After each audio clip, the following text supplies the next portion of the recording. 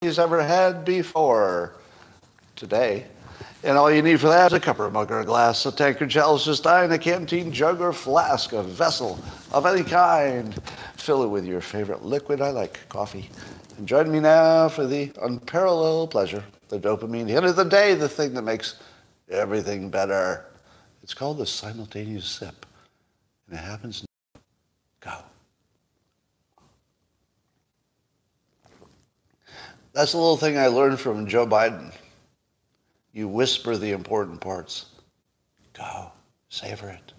See? Very effective. Oh, my. Okay. Well, here's some news about AI. I asked Google's Bard about myself. I like to see what AI thinks about me. And it said that I wrote several books. And I thought, well, that's pretty good. That is correct. I am an author. I have written several books. And then it listed several books.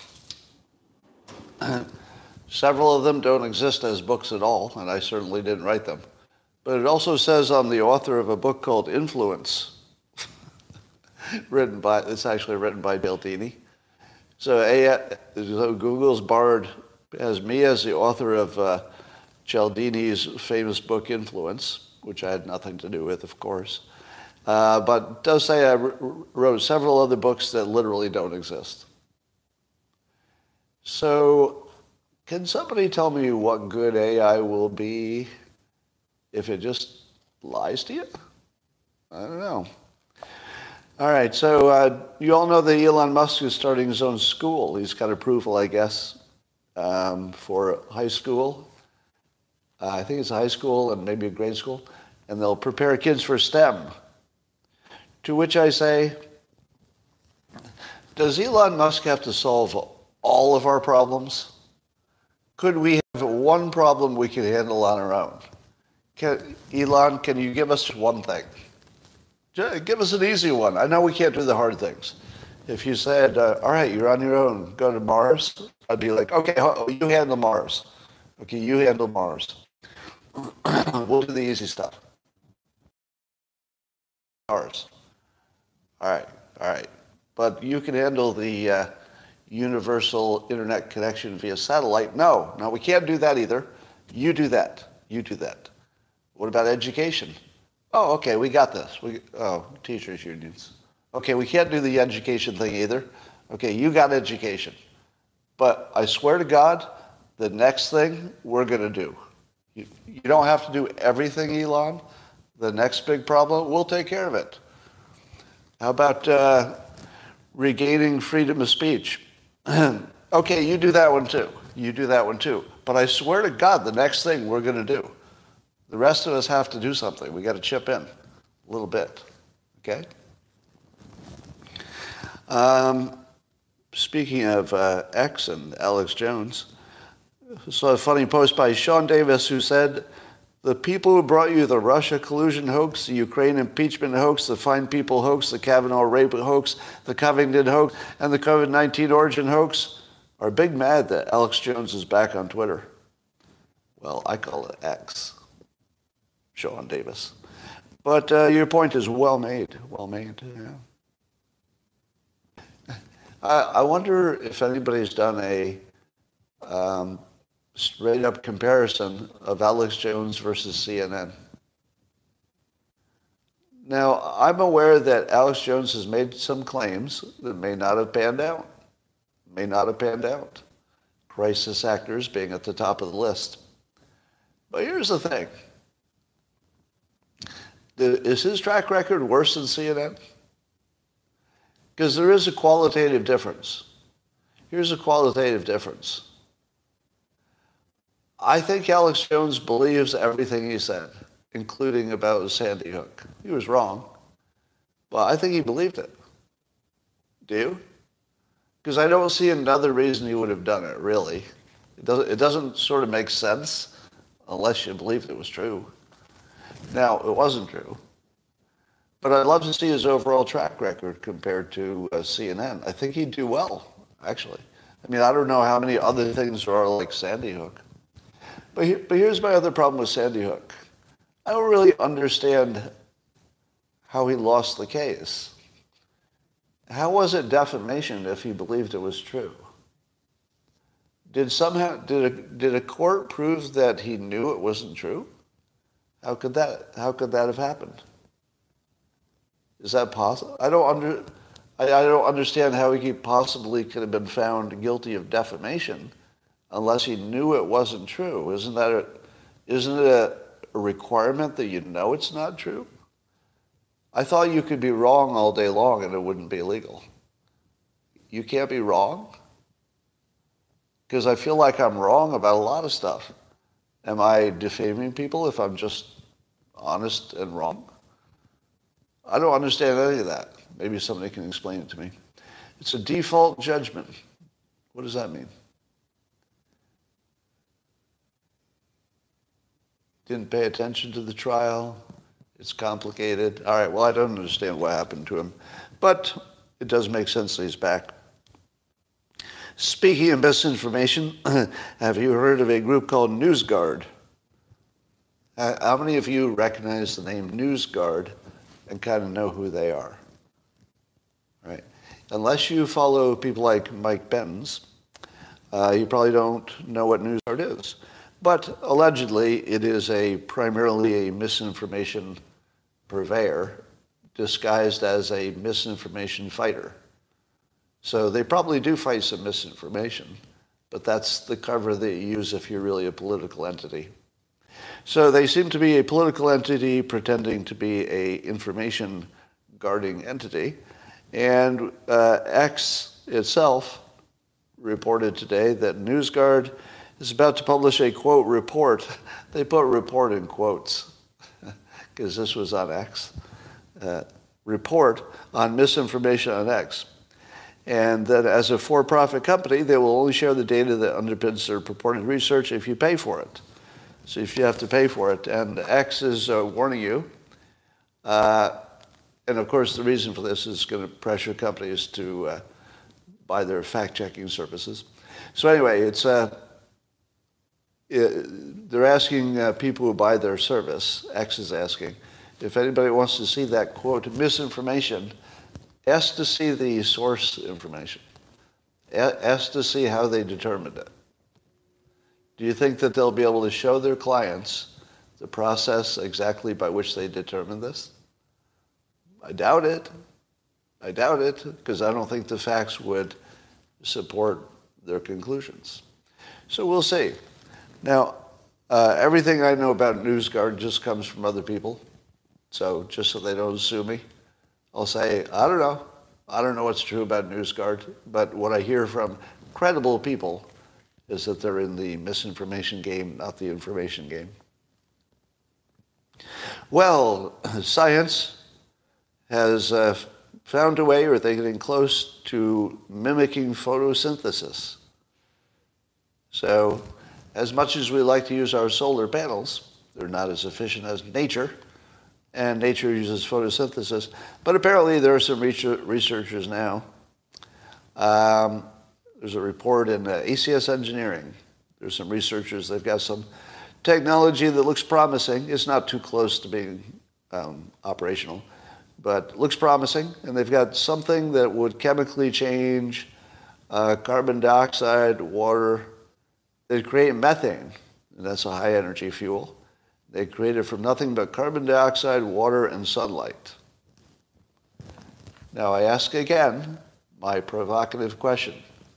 Can somebody tell me which of the hundreds of climate model predictions include the variable that we would turn carbon dioxide into methane?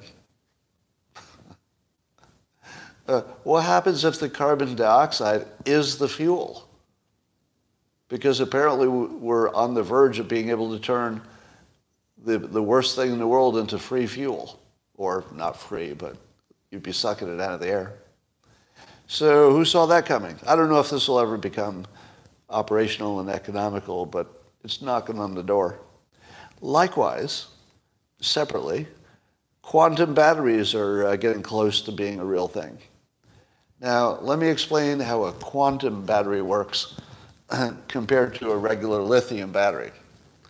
With your regular lithium battery, you've got a lithium things happening. But then, as opposed to your quantum batteries, which are not developed yet, but are getting close, maybe they might work, they would use a quantum-y non-lithium process, which would have nothing to do with methane. I think I've clarified that enough. Do you need the details, or are you good with that?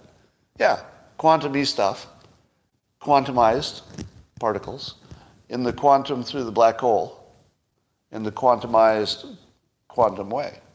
And that's how they work. And if you need any more clarification than that, well, you came to the wrong place. But it's exciting. We might have these amazing batteries that are quickly powered up and stuff like that. So again, which climate model accounted for the quantum batteries? None. There's no climate model that accounts for your quantum battery that's coming any day now. Probably not any day now, but maybe. All right, Oklahoma is the next state to kick DEI, diversity, equity, and inclusion, out of their public education. So you can't be a college or a school in Oklahoma and have DEI. Now, how many states have banned it now? Is it seven? 7 states? How many states? Florida, Texas, Oklahoma. What's the count now? I think there's more. But anyway, how would you like to be going to school and being taught a subject that is literally illegal in other states? Just hold that in your head. Is there anything else like that, where you go to school and you pack your little lunch pail, you're 10 years old, and you go to school, and you sit there and you learn something that is literally illegal in another state in the United States? Probably. There's probably some other stuff like that. But does that tell you what direction we're heading? I'm pretty sure that we're heading in the direction of, disavowing all DEI eventually. I mean, it's obvious that it has to happen eventually. All right, the NAACP issued a statement that says the attacks on the Harvard president are probably white supremacy and racist. Right? So Bill Ackman, who's the most notable advocate, big investor, he's advocating the 3 college presidents who gave inadequate answers about Hamas, that they all be fired. One of them is gone, but Claudine Gay is still there, and it looks like she's going to stay. And Harvard says attacks on that are racist. And Bill Ackman says, how is it racist to attack 3 college presidents, 2 of whom are white? One is black, attacking them all basically equally, except, one had some extra plagiarism, the others didn't have. How is that racist exactly? I got a feeling that the NAACP is maybe, it's not helping. It's not helping. Anyway. So that's pretty ridiculous. So Bill Ackman, one of the things that he's doing that's a real service is he's making the Democrats and the left and the people who would be Claudine Gay supporters, he is just exposing them. He's making them say in public exactly what they feel and think and what they want. And it's sort of devastating because now you can see it. You can see it with your own eyes. Do you think it's changing anybody's minds about politics? Do you think all of the college stuff is having an impact on the mind of the average citizen? Or is this just for the wonks that follow the news and nobody else knows what's going on? There aren't that many people who probably follow this story. Do you think? I don't know what percentage of the country would even be able to tell you what this story is about. 10%? Probably 30% have heard of it. 10% actually could describe it to you. 5% have a strong opinion. I don't know how important it is, but it might be seeping into the thinking of all people. Well, at least here's the good news for Harvard. At least the good news is that their bad news is behind them now, right? So whatever's going to happen, it looks like they're going to weather the storm. And I don't see anything else that's going to pop up in the news that would be embarrassing for Harvard. Turns out that the mayor of Boston is under fire for having a Christmas party that excludes white people. She graduated from Harvard in 2007, according to James Lindsay. Okay, I take everything back. There's no end in sight to how bad things are going to get for Harvard. That's right. The Boston mayor is actually having a Christmas party that's called the Electeds of Color Christmas Party. It's elected officials directly excluding white people. Graduated from Harvard in 2007. Mayor of a major city. So, do you think this will have any impact on anybody? Do you think people are noticing that there's kind of a trend? Kind of a pattern? Anybody noticing the pattern? How many of you saw the clip or watched live? Vivek Ramaswamy on CNN. I guess he was talking to Abby Phillips and looked like a sort of a town hall situation. And she asked about January 6th. And they did like several minutes of talking over each other, so you couldn't hear anything and nothing was happening. And it was really entertaining because neither was willing to let the other speak their piece, and you run out of time, basically. You don't want the other one to run out the clock. So Abby Phillips seemed to be unwilling to let Vivek say what he wanted to say. He was unwilling to let her stop him from saying what he wanted to say, and he just wouldn't stop.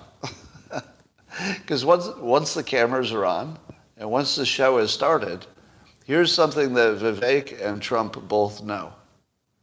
Once the show starts, you have all the control. Because they're not going to stop the show.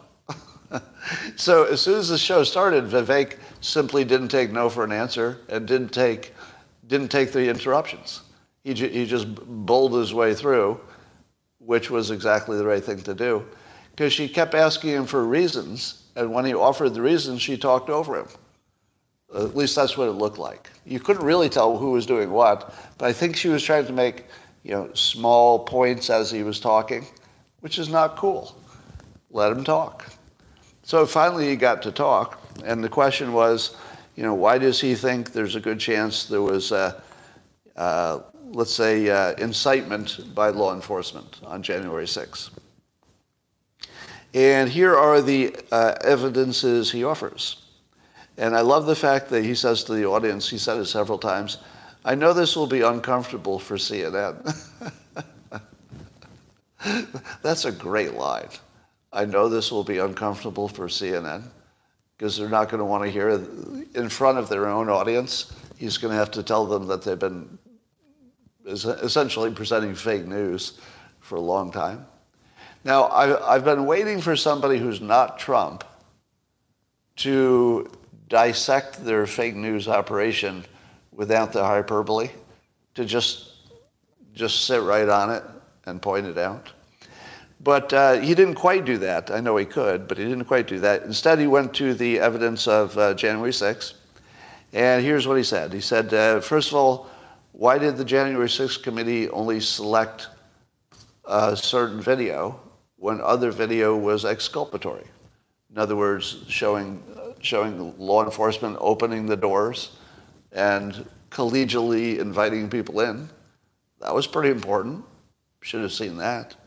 Should have seen the law enforcement firing rubber bullets into the crowd, which didn't seem exactly called for. It looked more like they were trying to cause trouble.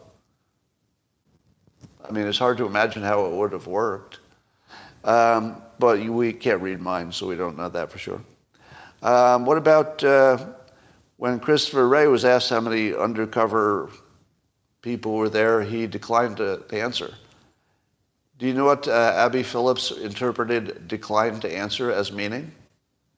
There's no evidence that there were undercover people there because Christopher Wray declined to answer how many there were. So therefore, there's no evidence there weren't any there. Well, technically it's true. It's technically true that he did not provide evidence that there were anybody there undercover. But Abby Phillips, you know they were. You know they were. Of course they were. The only question is how many, and the question is why wouldn't he answer that question? Now, and then Vivek went through the Whitmer example, Governor Whitmer, a perfect analogy or, let's say, precedent where the government did, in fact, get caught red-handed inciting people to do things that they wouldn't have been inclined to do on their own. So now you've got a perfect recent template to show that the government does this kind of stuff. We don't have to guess. Hey, does your government do this kind of stuff? Yes, proven in court. Remember how the Democrats say there's no election problems unless they're proven in court? Well, the government inciting people to do crimes they wouldn't have ordinarily done has been proven by the same bunch of people. So now you've got the model that proves that they do it, and that's a normal pattern, right? It's not abnormal. You have the FBI who won't tell you how many there were, which means there were people there. The fact that they won't tell you how many suggests it's more than a trivial number. Because none of us can imagine Ray would have hesitated to tell you if they didn't have any impact. It would have been easy to say, oh yes, we always have operatives, but just a handful, and certainly they didn't have anything to do with what happened. How easy would it be to say that? Yeah, there were a handful. I don't have the exact number, but we had half a dozen people there at least, somewhere in that neighborhood, less than 10, and they didn't have much to do with anything. They weren't inciting anything, just observing. Now, he didn't say that. He didn't say that. But if it had been a trivial amount of undercover people, why wouldn't you say that? It's not really giving up any secrets because everybody assumes that they were there. In fact, they wouldn't be doing their job if they weren't keeping a close eye on people who might be doing something close to the line of legal activities. Totally appropriate for their organization. Yeah, and then there's the Ray Epps thing that's still kind of a question mark to some of us. So I think Vivek made his point, and I'm going to support Vivek additionally by saying, and I wish he had said this, because I think more people need to say it. If you're talking about an individual, such as Ray Epps is innocent until proven guilty. That's my take. It doesn't matter how guilty you think he is, by looking at it, he's innocent until proven guilty. Might he be guilty? Well, that's for the courts to figure out someday. If there's any charge, there's no charge. But an individual has a different standard than the government. If the government is hiding things from you, and you know that they've cherry-picked some information they gave you, your assumption of their guilt is completely legitimate. You might be wrong. You might be wrong. But your assumption of guilt should be your operating standard. It should be an operating assumption that they're wrong because they can't confirm that they didn't do it. Now, that's what I would have loved to hear Vivek say. Look, there's plenty of evidence to suggest we've got a pattern we can look to. There's evidence to suggest. And all I'm saying is that given the evidence we do have, you have to make the assumption of guilt for the government because there's no transparency. If there were transparency, I would rethink this. But the government is not an individual. They're not innocent until proven guilty. They're absolutely guilty until proven innocent. So we need to make sure that the public understands that standard really clearly. The government is guilty until they prove they're not. It has to be that way. That's not unreasonable. They have to be transparent, or else you don't know what they're up to, and you could assume they're up to no good. Right? So what about the election? Do you as a citizen have confidence that you know what the code of the voting machines is doing? I don't. How would I? So my assumption is elections are rigged. Not because I have information affirmatively proving they are. I don't have anything like that. What I have is a non-transparent system run by the government. In every case, I will assume a non-transparent system run by the government is corrupt every time. It doesn't matter if it's elections or anything else. Military-industrial complex, the reason we go to war, the reason we do anything. Yeah, I assume the worst in all those cases whenever there's a lack of transparency. And how often am I going to be right? How often will I be right by assuming the worst in a non-transparent situation? Probably most of the time. More than half. Probably more than half. So that's the attack I'd like to see on that. Here's another attack. I say that DEI, diversity, equity, inclusion, creates a hostile work environment. How many of you would agree that DEI creates a hostile work environment? Yeah. Now, didn't we used to think that was bad? I used to think that was the worst thing that could happen because, the Me Too stuff is not just the individual acts of Me Tooism. Those are bad, of course. But beyond that, it creates a hostile work environment, right? So we do value this hostile work environment as a major, major problem. In fact, Biden himself said he would not tolerate a hostile work environment in his administration. He said, basically, I'm paraphrasing, but he said something like, if anybody in my administration is being an asshole, they're fired immediately. You just can't be an asshole. No hostile work environment, you got to go.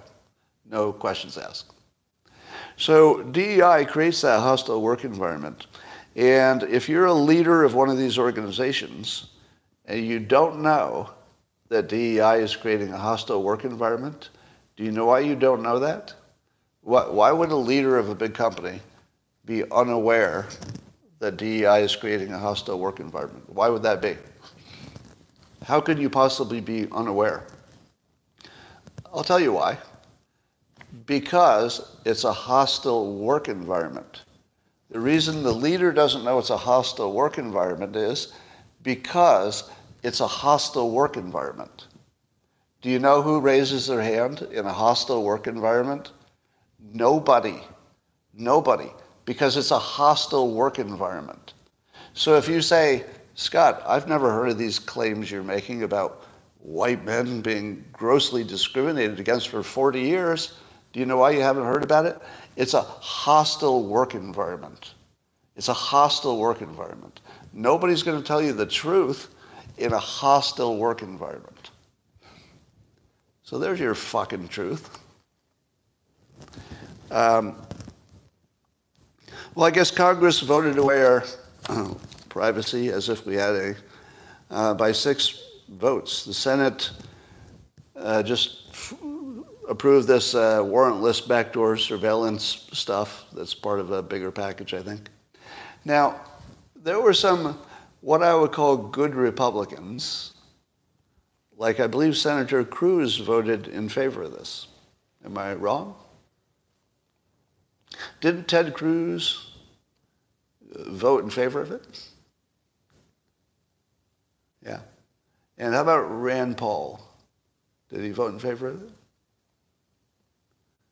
No? Just trying to figure out. So here's my question. How many of you don't trust Ted Cruz on this question, on privacy? Is there anybody who doesn't trust Ted Cruz? All right, that's fair. He's a politician. It's always fair if you don't trust a politician.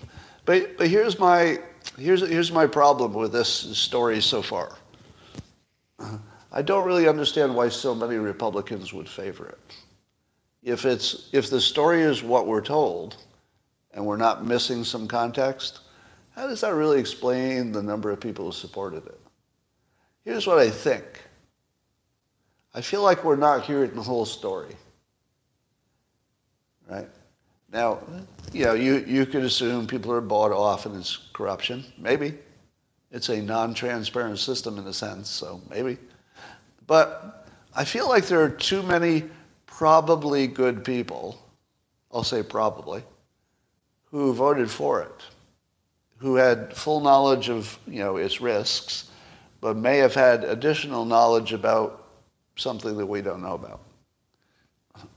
So I'm only going to put out there that it looks terrible. It looks terrible. But I feel like there's a little bit of the documentary effect going on. Like, I would like to hear Ted Cruz sit down and explain in detail why he voted the way he went. And I feel like we would have a different feeling about it if we heard somebody that you thought was generally credible on other topics, at least you find him credible on other topics, and listen to what he has to say. So I'm going to put a maybe on this one. I don't like giving up privacy, but I'm not sure it's that different than it ever was. I mean, we never had any real privacy. So let me speak to you as someone who hasn't had privacy for forever. I don't know, it feels about the same. It doesn't feel that different, but I don't like it. If I could have more privacy, I would take it. All right. Tucker Carlson is quite sure that UFOs are real or there's something up there. And he posted on X, it's becoming obvious, so he says it's obvious, that the U.S. government has made contact with non-human beings. So why are they lying to us about it? We asked UFO whistleblower Dave Grush. Now, I've asked you this before, so I know your answers. You don't believe the UFOs, do you? Because I don't believe them. But Tucker does. Now, Tucker probably has way better information than you and I have, and he believes them. I do see a few people who believe it. All right, here's my current understanding of it. So this will be my opinion. Mr. Grush looks like an honest patriot. I believe he's telling the truth about everything he's saying. He doesn't give off any signals for a liar at all. Like, if he's lying, he's really good at it. But I don't think that's what's going on. He looks like he's telling the truth as he understands it. Now, did he tell you that he put his hands on a UFO? Did he touch one? No, he didn't say that. He says other people say they exist. Has he seen some biologics, as he calls it? Has he seen a little bag of alien remains? No. He's been told by other people they exist. So I think he's telling the truth. I think that other people said it existed. So the real question is not whether Grush is telling the truth, because he's not the one with the source information. You'd have to ask other people. The other people are not talking. Well, there's one, but not the highest credibility. Yeah, Bob Lazar, I don't put in the high credibility category. And you'd want to see multiple people with multiple reports to believe something that incredible. And you'd want them to all say the same stuff, etc. So here's what I think. I disagree with Tucker that it's obvious we have these non-human contacts. I think it's obvious that the U.S. wants our adversaries to think we have them. Because apparently one of the things that Grush saw, he had high-level clearance, so at some part in his work, he saw some captured intel that showed that one of our adversaries, he didn't say which one, but an adversary believes we have captured aircraft, UFOs. So our adversary believes we have them. So that was part of the evidence that convinced him we do, because our adversaries are spying on us, and they're pretty sure we have them. So maybe their spying is a good job. But we do know that the CIA has consciously and directly, and it's in writing, we've seen it, used UFO stories as distractions for the news. So we don't have to wonder, does the CIA use fake UFO stories to distract us? That's a given. There is a history, and it's documented. You can see the actual CIA saying, yeah, maybe we should do a UFO story to distract people. So I would say, given that we don't have credible people who put their hands on anything and held it in their hand and all that, and the fact there are no good photographs, and the fact that Elon Musk says, I don't think so. I think it's just a story that we want our adversaries to hear because it's free money. It's free money. If you're trying to protect your country, persuasion is maybe the biggest part of it. You need a good military, but it's not going to help you unless you can also persuade people not to attack, ideally. So it seems obvious to me that the CIA is aware that it would be a good thing to do, to say we have it, because it gives just that little bit of extra doubt. Do you know how Trump said to Putin, he sort of threatened that he would bomb Moscow? And even Trump says out loud, now, he probably thought there was no more than a 10% chance that would happen, but 10% is a lot. 10% is enough for you to say, I'm not going to take the chance. Trump says that directly, that if you can put in your opponent's mind the doubt, or at least the idea that you've got some superpowers or something, it's effective. They only need a 10% belief. They don't need a lot of belief. So if you could make Russia and China think there was a solid 10% chance that we had advanced, alien technology, you don't think that would affect their war plans? Of course it would. Even if it's only a 10% chance of being true. Yeah, just like Moscow. All right, so I think it's obvious that we don't have this unless we're keeping it with those secret sonic weapons that we used on the embassies. Maybe we keep them all together with the Russian supersonic weapons. All right. How many attacks on Elon Musk are there now? Let's see. NBC is telling us that the Cybertruck, according to experts, because it's a big, heavy truck, could really hurt pedestrians and occupants of lighter vehicles if it hit it. Yeah, that's a story that was just begging to be told, wasn't it? The a truck is heavy story. Do you know what's also heavier than a Prius? Every truck, every single truck. They're all bigger than a Prius. Yeah. Does this look like an important story and nobody could have figured out that a truck, just look at the Cybertruck. You don't think you could tell that would hurt your car if you hit it? I think you could tell. But it's not just NBC, as others have pointed out. Who else? Let's see. We've got, as Brendan Carr said, we've got these are the entities that are going after Musk. The DOJ, FAA, FTC, NLRB, the Southern District in New York, and the FWS, whatever they are, and then NBC. Now, some say that NBC is just a government intel entity. The NBC people say is the one that just tells you what the government told them to say. It's sort of their outlet for fake news. So you got NBC, which I just put as a government entity. It's basically a Democrat entity at this point. So NBC, DOJ, FAA, FTC, NLRB, SDNY, and FWS, whoever they are. Who's the FWS? FWS. Somebody tell me what that is. Why don't I know what that is? SEC? Or are you saying that also the SEC? All right, well, some government agency, I guess. So It's not our imagination, right?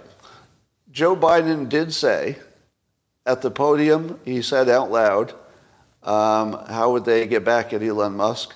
And the president responded, there's a lot of ways to not get back at him. He was asked, whether he would be investigated, and he said there are a lot of ways. Well, here are all the ways. I mean, it's pretty clear that Biden has weaponized government against one citizen because that citizen has essentially rescued free speech, and free speech is really dangerous to the Biden administration. So it's not my imagination, right? This is 100% obvious that your government is weaponized against at least Trump and at least Musk. And I would argue that they're weaponized against me and a lot of people who are on social media. So we've seen the SPLC weaponized against people, the ADL weaponized against, and the ADL weaponized against Musk. Now, when I mentioned these government entities, I didn't mention the ADL, but should I? So let's see, the ADL, let's see if I have this right. I don't know if I have this right. Does the ADL take any funding from Soros? Does anybody know that? Does Soros fund the ADL at all? All right. Well, if he does, or let me be more general. Whatever Soros funds is effectively the Biden administration funding it, because he's also the biggest funder of the Biden administration, the Democrats. So if you're saying that the ADL is a non-government organization, well, that's technically true. But it's also true that the main funder of the main, people running the country is funding both. Or I don't know if it's the ADL, but some people are saying so. So to say that Soros is not part of the Democrat administration is only technically true, but he operates like he is. So I feel like making that distinction is not exactly fair. He's basically the Democrats. All right, there's a report that I'm not sure anybody believes, that Russia has lost almost 90% of its pre-war army, according to U.S. intelligence. 315,000 Russians killed or injured. The key word is pre-war army, pre-war. So if you read this quickly, you'd say 90% of their army is gone. But that's not what this says. 90% of the pre-war number. So they had a smallish, relative to now, smallish army that they turned quickly into a largish army. The 90% is of what they used to have. It's not 90% of what they have now. To me, this looks like propaganda to help the funding of Ukraine, because it makes Ukraine look like they're winning. So here's some of the arguments that Ukraine has made for why they're winning. They say they're controlling the sea in the area, the Black Sea, so that they kind of won that. And I'm thinking, kind of, yeah. They did make it too dangerous for Russia to be in that area, and I think they're getting some of their wheat out. But that's not like the biggest win in the world. And then he also said, I may have gotten this one wrong, but I think what he said, Zelensky, is that one of the big wins is that the Wagner Group kind of got disintegrated. And the Wagner Group was Russia's wedge in other countries. So that Russia will, going forward, have less of a way to control other third world countries with their Wagner Group. I kind of suspect the Wagner Group will be reconstituted maybe after the war, so I don't know if that's a big deal. But Zelensky had to reach pretty far to get a victory there, didn't he?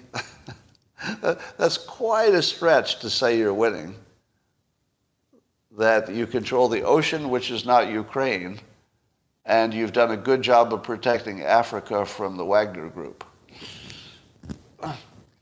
That's really... My favorite story of the day is that Trump says he got a physical, and he took a cognitive exam, and he said, quote, "But I took a cognitive exam and I aced it." All right, he aced it. He aced it. Now, didn't you laugh when you heard that? Why is it only funny when Trump says it? Because you know he's bullshitting, but he bullshits in such an obvious way that it just makes it part of the joke. Yeah, it's on brand. If you had heard, if Trump had said anything except he had aced the cognitive test, it wouldn't be Trump. Like, this is why I like him. It's because he says stuff like this that just makes him irresistible to people like me. Like, I just love the fact that he said it. It doesn't matter if it's true. I don't care. I really don't care if it's true. The fact that he said it and the way he said it is just so Trumpy. There's nobody can, you just can't match whatever it is he has, that X factor, you just can't touch it. He just is so singular. You know, I remind you that I'm still endorsing Vivek, but Trump has game, let's say. And he says that everybody who's president or running for president should be forced to take a cognitive exam. I don't know about that, but I do think it's good politics to say it. All right. An interesting legal thing happening that I don't fully understand, but I'll do my best. So one of the J6ers got his case all the way to the Supreme Court.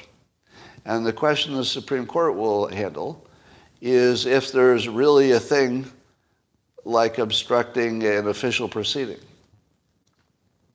Because apparently the laws about obstructing an official proceeding, or obstructing it, yeah, were created specifically about destruction of documents. So if the government had asked for some documents, but you destroy them, you're obstructing their proceeding by destroying the documents.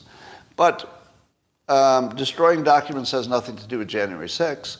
However, some of the language of January 6th suggests that it could include proceedings, you know, obstructing a ongoing proceeding. Now, the original context was destroying documents, but there is some general language that seems maybe non-document related. So here's the importance. If the Supreme Court rules about this one January 6th person who got convicted and says, oh yeah, that rule didn't really apply to this situation, or could say they didn't really delay it because, you know, nothing could have really stopped it, or they could say, well, the only thing they delayed was the ceremonial part. I don't know, maybe that's something. I don't know if there's enough there. My non-lawyer take on it is, it's not obvious that the J6 is going to win this. It's not obvious to me, but they could. I think it's in the realm of possibility that they could. Now, if one J6er wins it in the Supreme Court, I assume that has huge implications for all the other J6ers, except for the violent ones. The violent ones are in for the violence as well. But it would have, you know, of course, tremendous implications for Trump himself. Because how could Trump obstruct something if there's, you know, no valid law that says that's a problem? All right. So if you want to hear a better explanation of that, I would go listen to a lawyer. Speaking of, so here's the exact sentence. See if you think this applies. So it would be illegal to, quote, this is from the law, to otherwise obstructs, influences, or impedes any official proceedings, or attempts to do that, and you'll be fined and imprisoned if you do that. Now, I guess the Supreme Court would have to look into what is any official proceeding. Because here's the problem. That would apply to everybody all the time. Aren't people always trying to impede official proceedings? Isn't every protest trying to impede it? How do you define impede? What is enough action that you've impeded it. And let's say if you knew that the most you're doing, the worst they could do is delay it a day. If you have a protest that says, we definitely do want to do this government official proceeding. Now, we're not trying to stop it. We're trying to make sure it was done right. All right, you're the Supreme Court, and somebody comes to you with this argument. The protesters didn't ask to stop it forever. They asked to make sure it was being done right. Is asking or demanding that something be done right, in other words, to check anything that can be checked, is demanding that something to be done right and then done the same as stopping it? If I'm the Supreme Court, I say, no, that's different.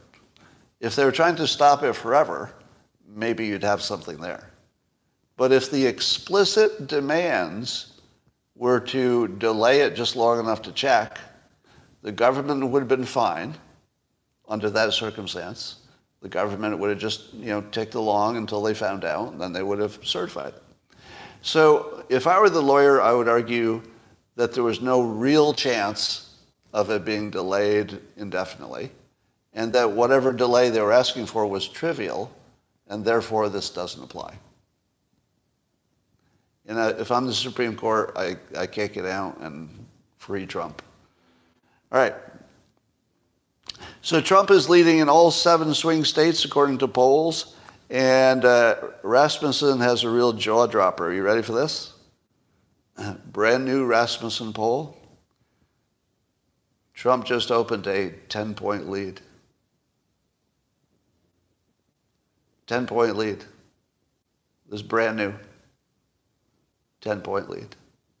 So he leads in all 7 swing states, and I believe he wins even in a national vote, which normally the Republicans lose, even if they win in the Electoral College.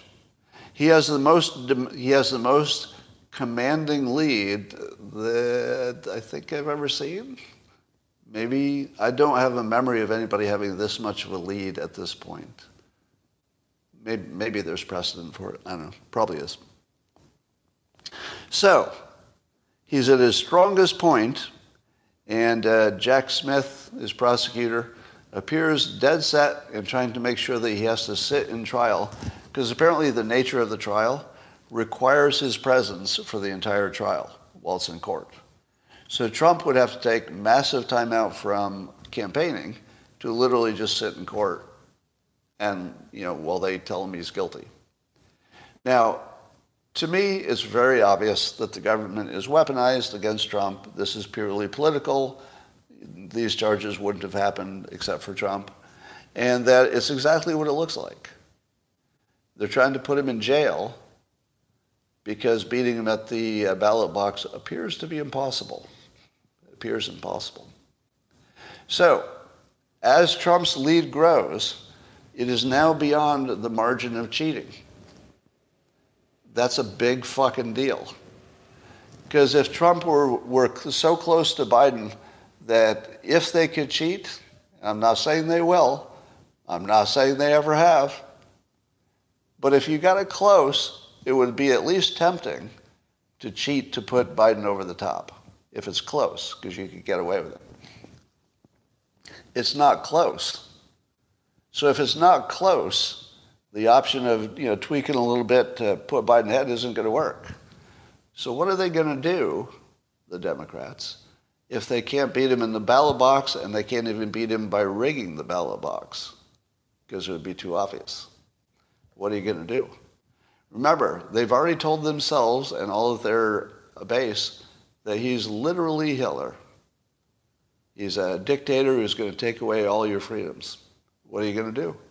Well, if you can't put him in jail, which would look at least like a legal process, what are you going to do? Do you know how the Biden administration has refused RFK Jr.'s security detail, even though it's super obvious that RFK Jr. needs security? Super, super obvious. And it's even been, there's a precedent. Obama got early security.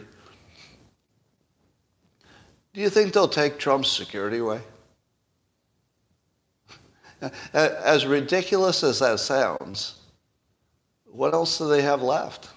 Because they have to stop him, and they're not going to want to kill him themselves, right? That'd be a little too on the nose. But they might want somebody else to do it. They've certainly weaponized the public by saying he's Hitler. So I'm not going to predict that they take away his security detail, but what are they going to do? So we're creating a situation where they either have to do something massively illegal or they have to replace Biden right away. And it looks like they're working on all counts. It looks like the Democrats are trying to be prepared for all situations.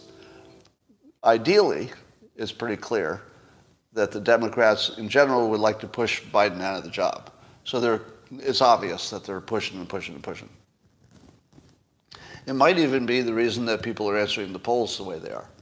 It might be the Democrats are just answering that they won't vote for Biden to give him the extra push, but they would vote for any other Democrat.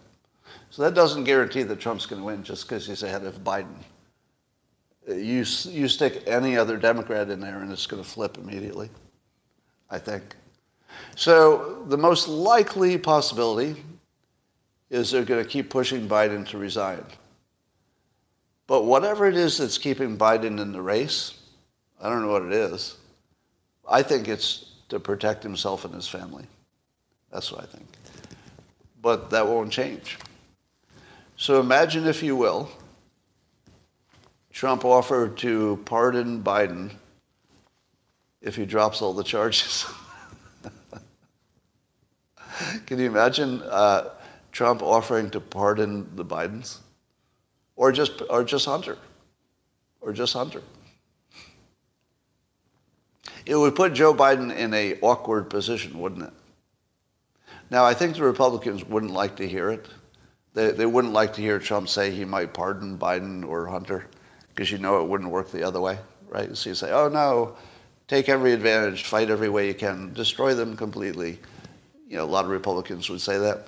But just think about how clever it would be for Trump simply to make that offer, because it would just throw them into chaos, because they'd think about it.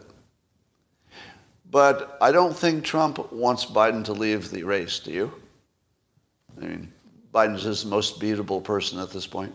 So I think that Trump wants to keep him in the race, and he'll act that way. All right, and the change in the Rasmussen poll is tremendous.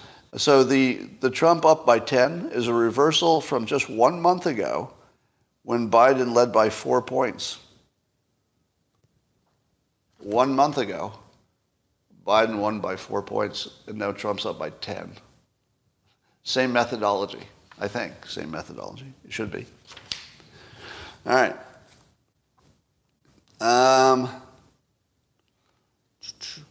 So Hunter was asked to show up for a closed-door hearing or deposition or something, whatever they're going to call it, for Congress. But instead of attending it, he went to the location and gave a little speech to the reporters, saying that he'd be happy to do it, but only if it's open door. Now, I said that he won. And I'm going to disagree at my peril with Jonathan Turley. Yeah. I invented what I call the Turley test. It's like a play on the Turing test. So the Turley test is, Turley is usually right on the legal stuff.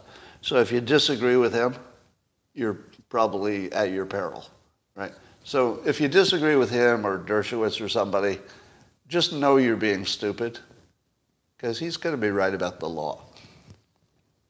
Having said that, I'm now going to be stupid, because Turley says that Abby Lowell, who is the attorney for Hunter, he said this is according to Turley, that Abby Lowell just staged the worst possible optics. He held a presser just steps away from a committee waiting to hear from him, Hunter that is.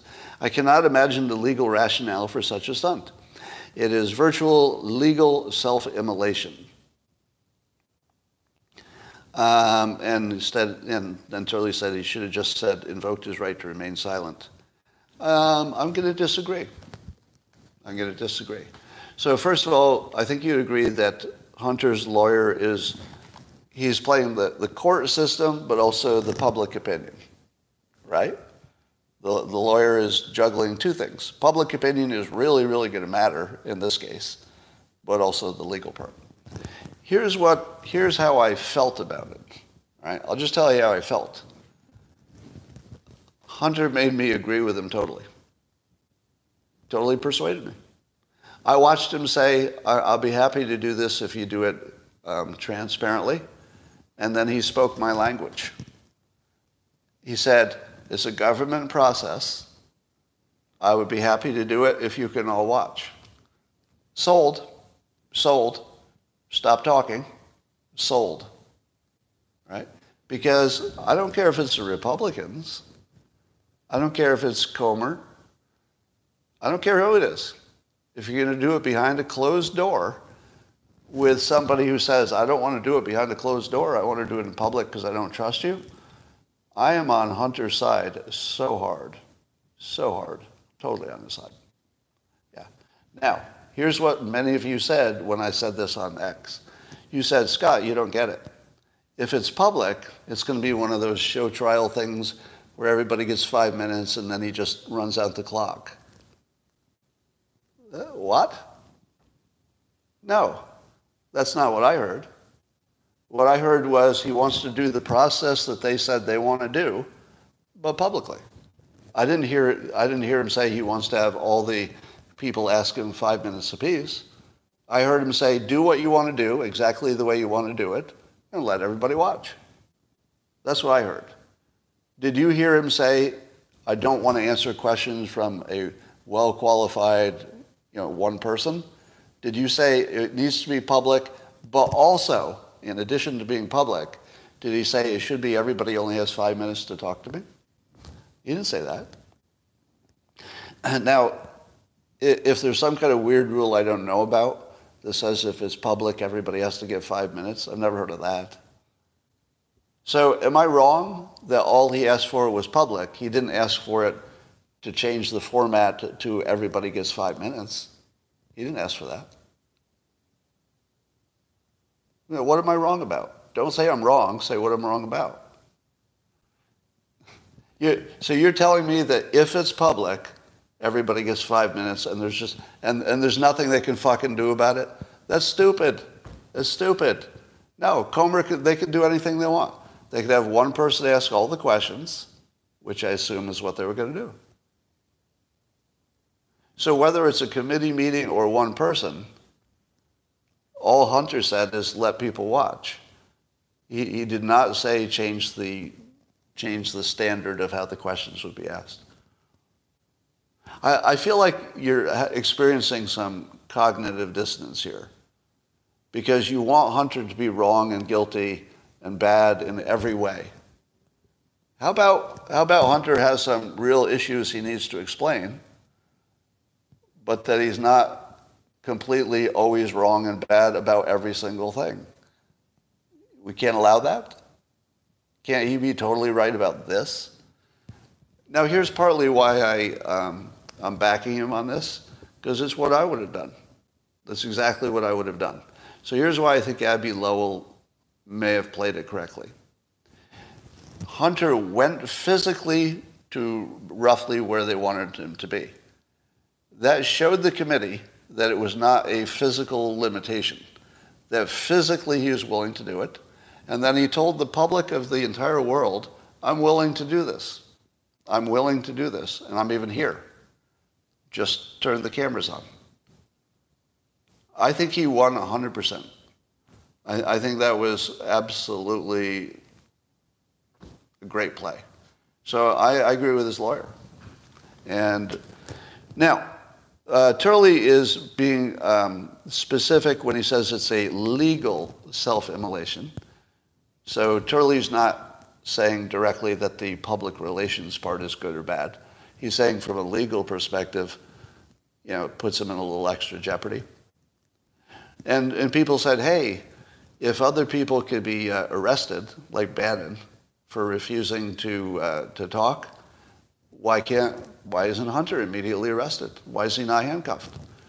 To which I say, damn it, don't make me defend Hunter again. Bannon said he wouldn't do it. Hunter said, I would totally do this, and I want everybody to see it. Those are not the same. Those are not the same. I'm not going to talk to you. Yes, I will talk to you, and I want everybody to watch. Those are opposites.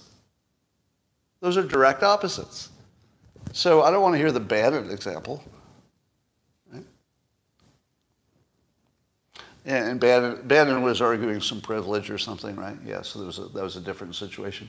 Yeah, don't compare it to Bannon. That's completely different. So, I hate to be in a position where, I'm the one defending Hunter. How did I get here? and see, this is what I really fucking hate. I really hate.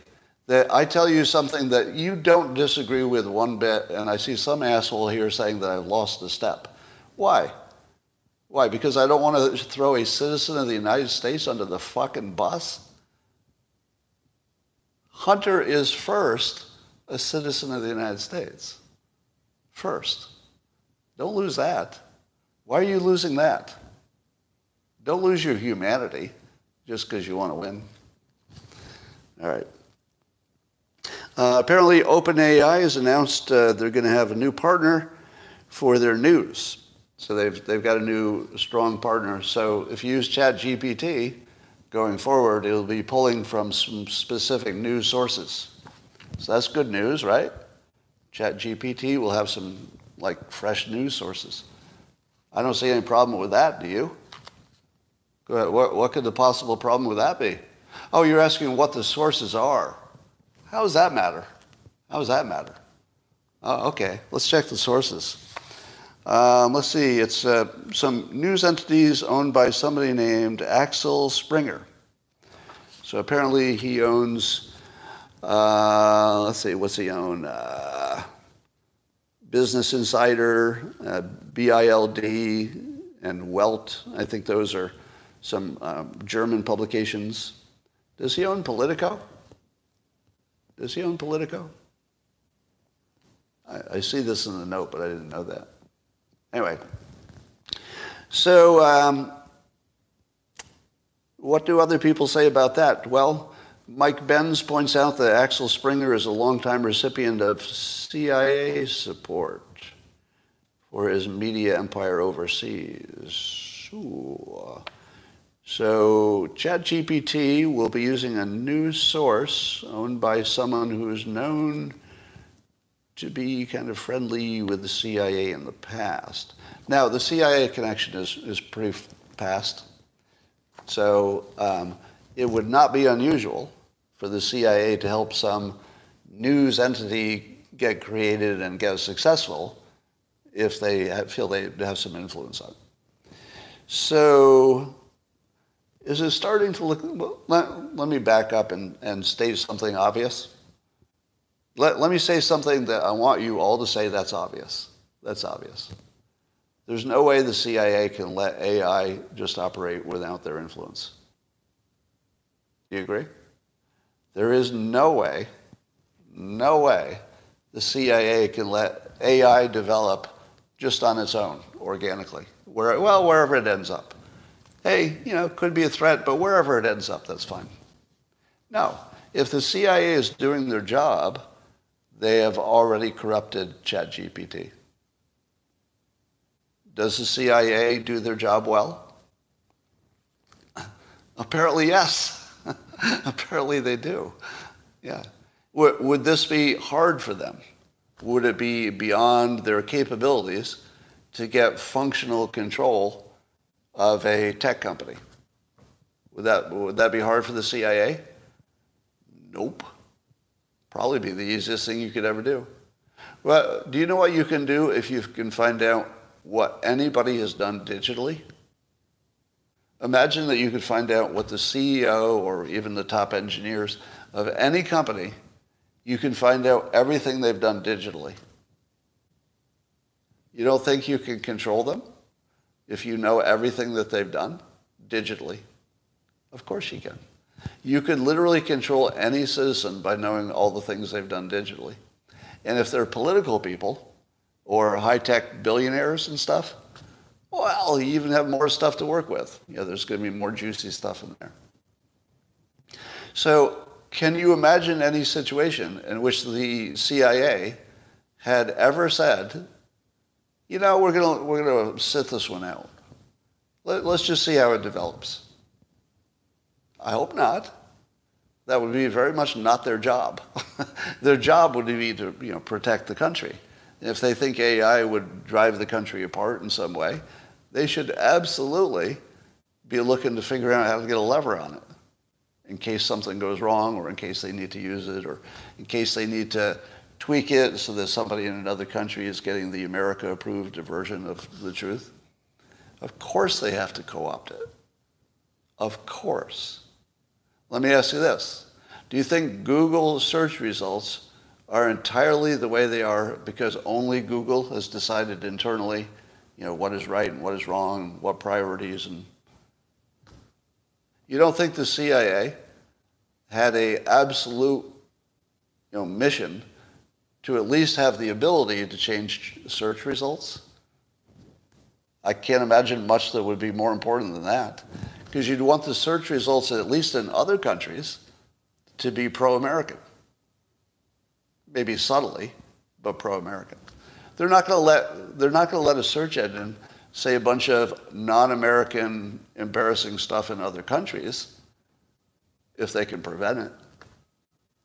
So I would assume that any kind of major search engine would be subject to intelligence operative control. Any. Doesn't matter what company it is. So does this look like more of that? It looks exactly like more of that. It looks exactly like what you would do if you're working with the CIA. That doesn't mean they are.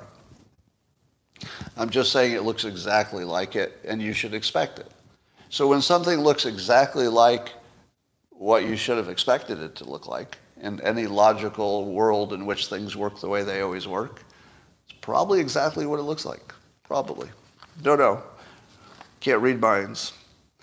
All right, there's a survey of Palestinians to find out how many of them supported the massacre by Hamas. Now, this is not a survey of just Hamas. This is a survey of the Palestinians in the area.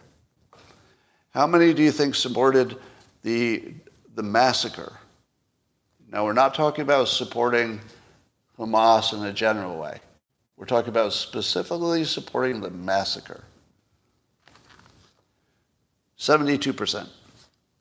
72% of Palestinians, just the civilians, are okay with Hamas massacring and murdering Israelis on 10/7. Does that sound about right? Now, that's the number we've heard before. I had heard that the Palestinians were about 70% in favor of Hamas. I had not heard that it was still the case after 10/7 and after the destruction of Gaza. But it is. And as David Boxenhorn said, don't feel sorry for Gaza. They think it was worth it. Damn it. Damn it. That's exactly my opinion. That is exactly my opinion. That by an overwhelming majority, they're glad it happened. And if they're glad it happened, presumably they're looking at the whole picture. They're not looking at just in isolation. Presumably, when they answer the question, they're talking about all the trouble it caused as well as what it did and the attention it got and the response as well. So honestly, as a human being, I don't want to see any innocent people get killed. So nobody's in favor of war for the sake of war. But how am I supposed to show empathy for a group of people who are getting what they want? I have empathy for people not getting what they want. They're very much getting what they want as a whole. Now, this still leaves, a substantial number of people who didn't want any of it, and those people I especially want to be safe. But wow, it is really hard to show some empathy in this situation if they got what they wanted. And I've said this before, if you're fighting an enemy who wants to kill you, that's a normal situation. So we can all deal with that. Oh, we want to kill you, you want to kill us. That's a war. But when you're fighting an enemy who wants to kill you, but also wants to die, and wants their own civilians to die, and worse, their own civilians are willing to die to get whatever the goals are. How do you fight that? You don't fight that. You treat it like a virus. Right? Now, I'll say this 1 million times until everybody agrees. Sooner or later, you're all going to agree with me. They're not fighting a war of people. It's not a people war. It's a virus. There's a mental virus that has apparently affected not just the fighters, the terrorists, but also the public that supports them. So you don't fight a virus by killing everybody, because you can't. You do it by quarantine. So I keep hearing people talk about what's going to happen to Gaza afterwards. How about depopulated? I think obviously it's going to be depopulated. You're never going to see the Palestinians running it. So do you think the Palestinians are going to be flowing back in to be under more Israeli occupation and more Hamas? No. There's no way Israel is going to let Gaza rebuild. That would be stupid. So what did they do with all the displaced people? Well, 72% of them are happy with it. So if they act like they don't care, understandable. All right. So there's this new Civil War movie. It's called Civil War movie. And have you ever heard of predictive programming? So this is a dirty trick persuasion technique. It's to prime you to put your brain in a certain state so that the later messages will go right in. Right? So if you create a narrative, people are very narrative story bound. So as soon as, if they have any narrative in their head, all information sticks to one of the narratives. It doesn't just float around and then you make sense of it. It just sticks to a frame. So if somebody creates a new frame and really gets it into the public, that really is their later persuasion that will stick to the frame. So this Civil War movie, the plot is that California and Texas join teams, and there's a civil war against the rest of the country.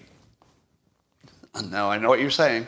Scott, this is a stupid narrative, because one thing we know for sure is that California and Texas are never going to join teams. One's blue, one's red. That's crazy. It's crazy, Scott. Doesn't matter. That detail of who's on what side, not relevant. What's relevant is they put in your mind a movie, physical, visual version that you'll think about like The Matrix, like Soylent Green, right? If you see a story about a new food source that's not a normal food source, how long does it take you to say, Soylent Green? That's predictive programming.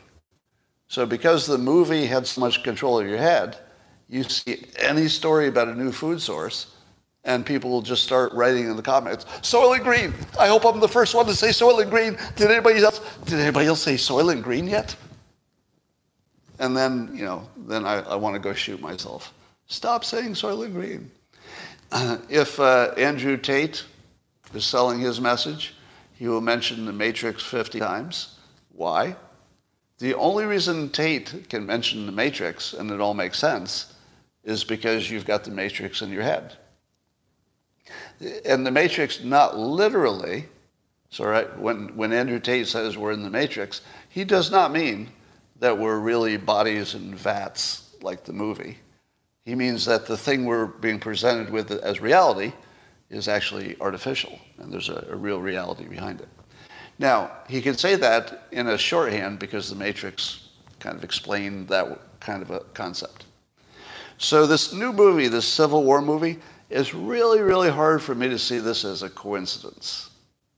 When the narrative that the Democrats want to sell, and I'm sure it was made by Democrats, the narrative they want to sell is that there's a risk of civil war in the country because that makes Trump look dangerous, and it makes all the more reason you're going to have to put him in jail because you want to avoid that civil war. What civil war? Well, like the movie. Well, just like the movie. And then somebody says, but in the real world, California and Texas, not. They say, no. Right, not those states, but certainly the red states versus the blue states. Right? So it is predictive programming. Whether intentional or not, I don't know. But boy, it's a big coincidence. And that, ladies and gentlemen, is everything I wanted to tell you about today.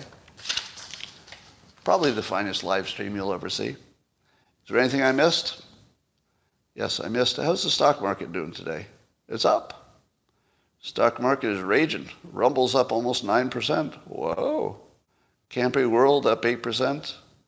Bitcoin pulled back a little bit, but it's way high. Apple's looking good. The S&P index, 500, up a little bit. And even Israel's up. Israel's stock is sort of up to where it's been hovering for a number of years, but it's not low. All right. Does the stock spike give you dopamine? It does. It does. That's why I look at it.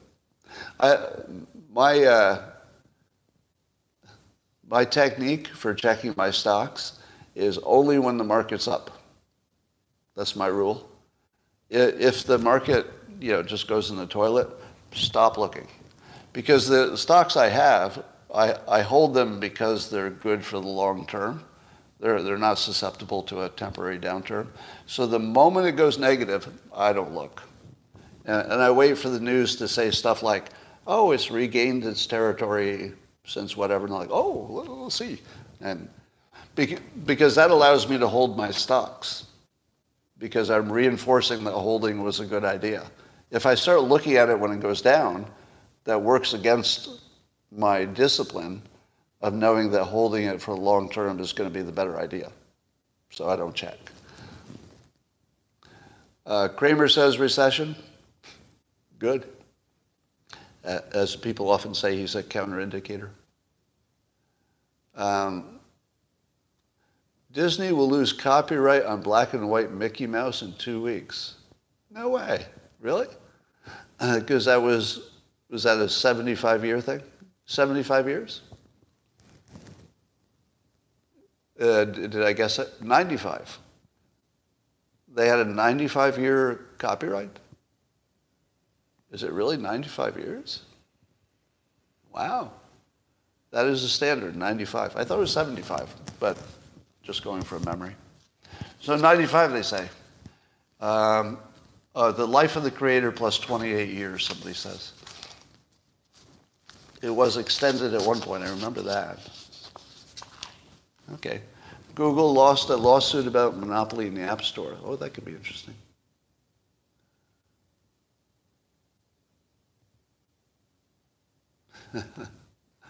Somebody says my commentary improved since I got divorced. I don't think it's related. You know what I think it is? I think we're just entering an election season. I think my commentary has more salience as a presidential election approaches. So I think that's what it is. During the pandemic, I was useless to most of you. Wouldn't you agree? Yeah, during the pandemic, I was largely useless to most of you because I wasn't agreeing with you as much as you wanted. During the pandemic, everybody just wanted, just agree with me. Okay, just fucking agree with me. That's all I'm asking you to do. And I tried to do the, show the pro and the cons. Nobody wanted to hear that. Let me give you an example. No, I'm not going to do it. I don't want to talk about it. Andy McCarthy's idea that Democrats were using the indictments to bait Republicans into nominating Well, I agree with the theory that Democrats are trying to get Republicans to overreact. I think Republicans are being pushed to overreact like January 6th so that they can sell their narrative that, there's a civil war and all the MAGA people are bad and white supremacists and stuff like that. But here's what I think. I feel like Republicans are too smart, which is not something I say a lot. But don't you feel like the activist Republicans have totally figured out that if they get physical, it's bad? Right? Haven't they figured that out? However, if Trump ever actually spent a day in a physical jail, I don't know what would happen. I'm not going to incite any violence because that would be falling into the trap. But you put Trump in jail for one day, like actual prison, one day, I cannot predict what would happen. So I don't think he's jailable. I've said this before. I believe he's physically unjailable at this point because the system couldn't handle it. The system would just break. Yeah. If you want to destroy the entire republic, put him in jail for one day. That would be the biggest existential threat to the country we've ever had, in my opinion. But we'll see. We shall see. All right, that's all for today, YouTube. We'll talk to you tomorrow. Thanks for coming. You're awesome.